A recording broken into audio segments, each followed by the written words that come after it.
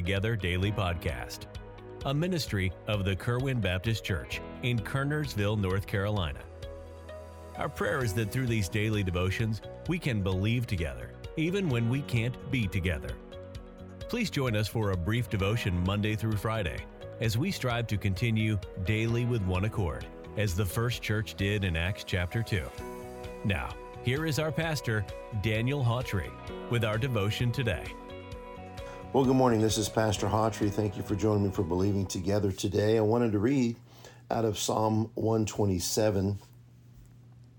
And in verse 2, it says, "It is vain for you to rise up early, to sit up late, to eat the bread of sorrows, for so he giveth his beloved sleep."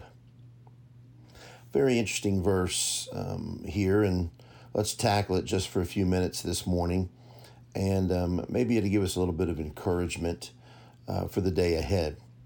He says here, "It is vain for you to rise up early, to sit up late, to eat the bread of sorrows." Now, this verse doesn't say that we don't do it. He just says that it doesn't really accomplish anything when you do it. He said, "It is vain for you to rise up early." He's not saying that it's wrong to get up early and get about your work. What he's talking about is worry. He's talking about fretting. He's talking about being obsessed with trying to work out things in your life, to fix things that you really can't do anything about. He said, it's vain when you rise up early to sit up late. He says you get up because your mind is full and you're worried about this, and then you can't go to sleep. He says to sit up late because you're still trying to figure out a way and find a way to fix and change things that you have no control over. He said it's vain for you to rise up early and to sit up late to do what? To eat the bread of sorrows. Interesting there, to eat the bread of sorrows.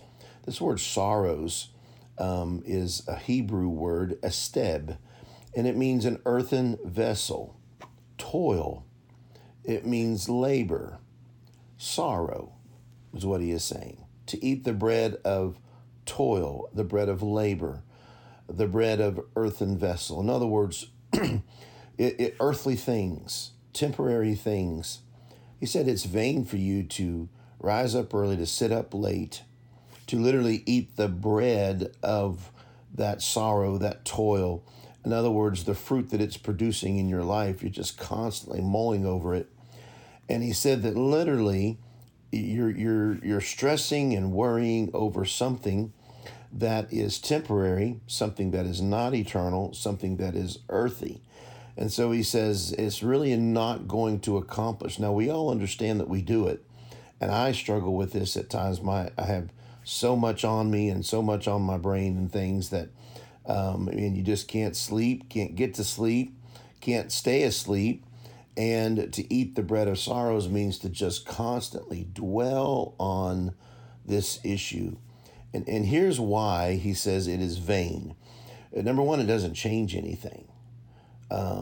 Number two, it really makes things worse because now you have the problem and now you're just worn out and tired along with that.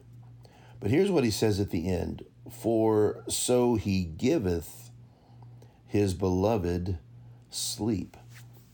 In other words, God's saying you might not take advantage of this, but you don't have to rise up early and sit up late and worry about things.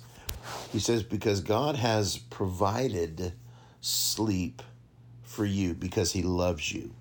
His beloved sleep. He giveth his beloved sleep. So in other words, God is saying that you're worrying and stressing, but God has provided peace. And I want to encourage you today that you and I, if we're not careful, we can become obsessed. It can absolutely affect every area of our life. And when that does, it affects our marriage. It affects us as parents. It affects our relationships at work. It affects relationships with friends.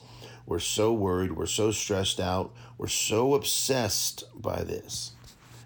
And God says, I provided you sleep. I have provided rest. I have provided peace from this. So you're not accomplishing anything by taking this into your own hands. What would be wise is if you would turn it over to the Lord and go to sleep. Now, I don't know about you, that's easy said, hard to do. But according to the Bible, God giveth his beloved sleep. Isn't that interesting? God said this, I give it to you. You don't have to work for it. You don't have to stress for it. And what's interesting, that word giveth means a number of different things, but it means to bestow. It means to cast. It means to deliver. God said, listen, you trust me, I'll deliver for you. I'll provide peace. I'll provide sleep for you. Now, as we're done this morning, let me give you this last point. What's interesting is when you're rising up early, you're sitting up late, you're eating the bread of sorrows, you're the one worrying about the problem, you're the one trying to fix the problem, manipulate the problem, all those things. And this verse says it's vain. You're not going to help it. In one way, you're actually going to make it worse. But if you actually go to sleep, then God begins to tackle the problem. God comes up with the solution. God changes the circumstances. You see, the more you and I try to take over, the less God can. But as soon as we give it over to God, we go to sleep. God goes to work while we're enjoying the peace and rest that he's provided. God bless you. Thanks for listening this morning. Hope this will help you in some way. And go out and serve God today. We'll talk with you next time here on Believing Together. We are thankful that you joined us for this podcast today. We encourage you to subscribe to the Believing Together Daily Podcast. And please feel free to contact us through our church website, kerwinbaptistchurch.com, if we could be of further assistance. May God richly bless you today.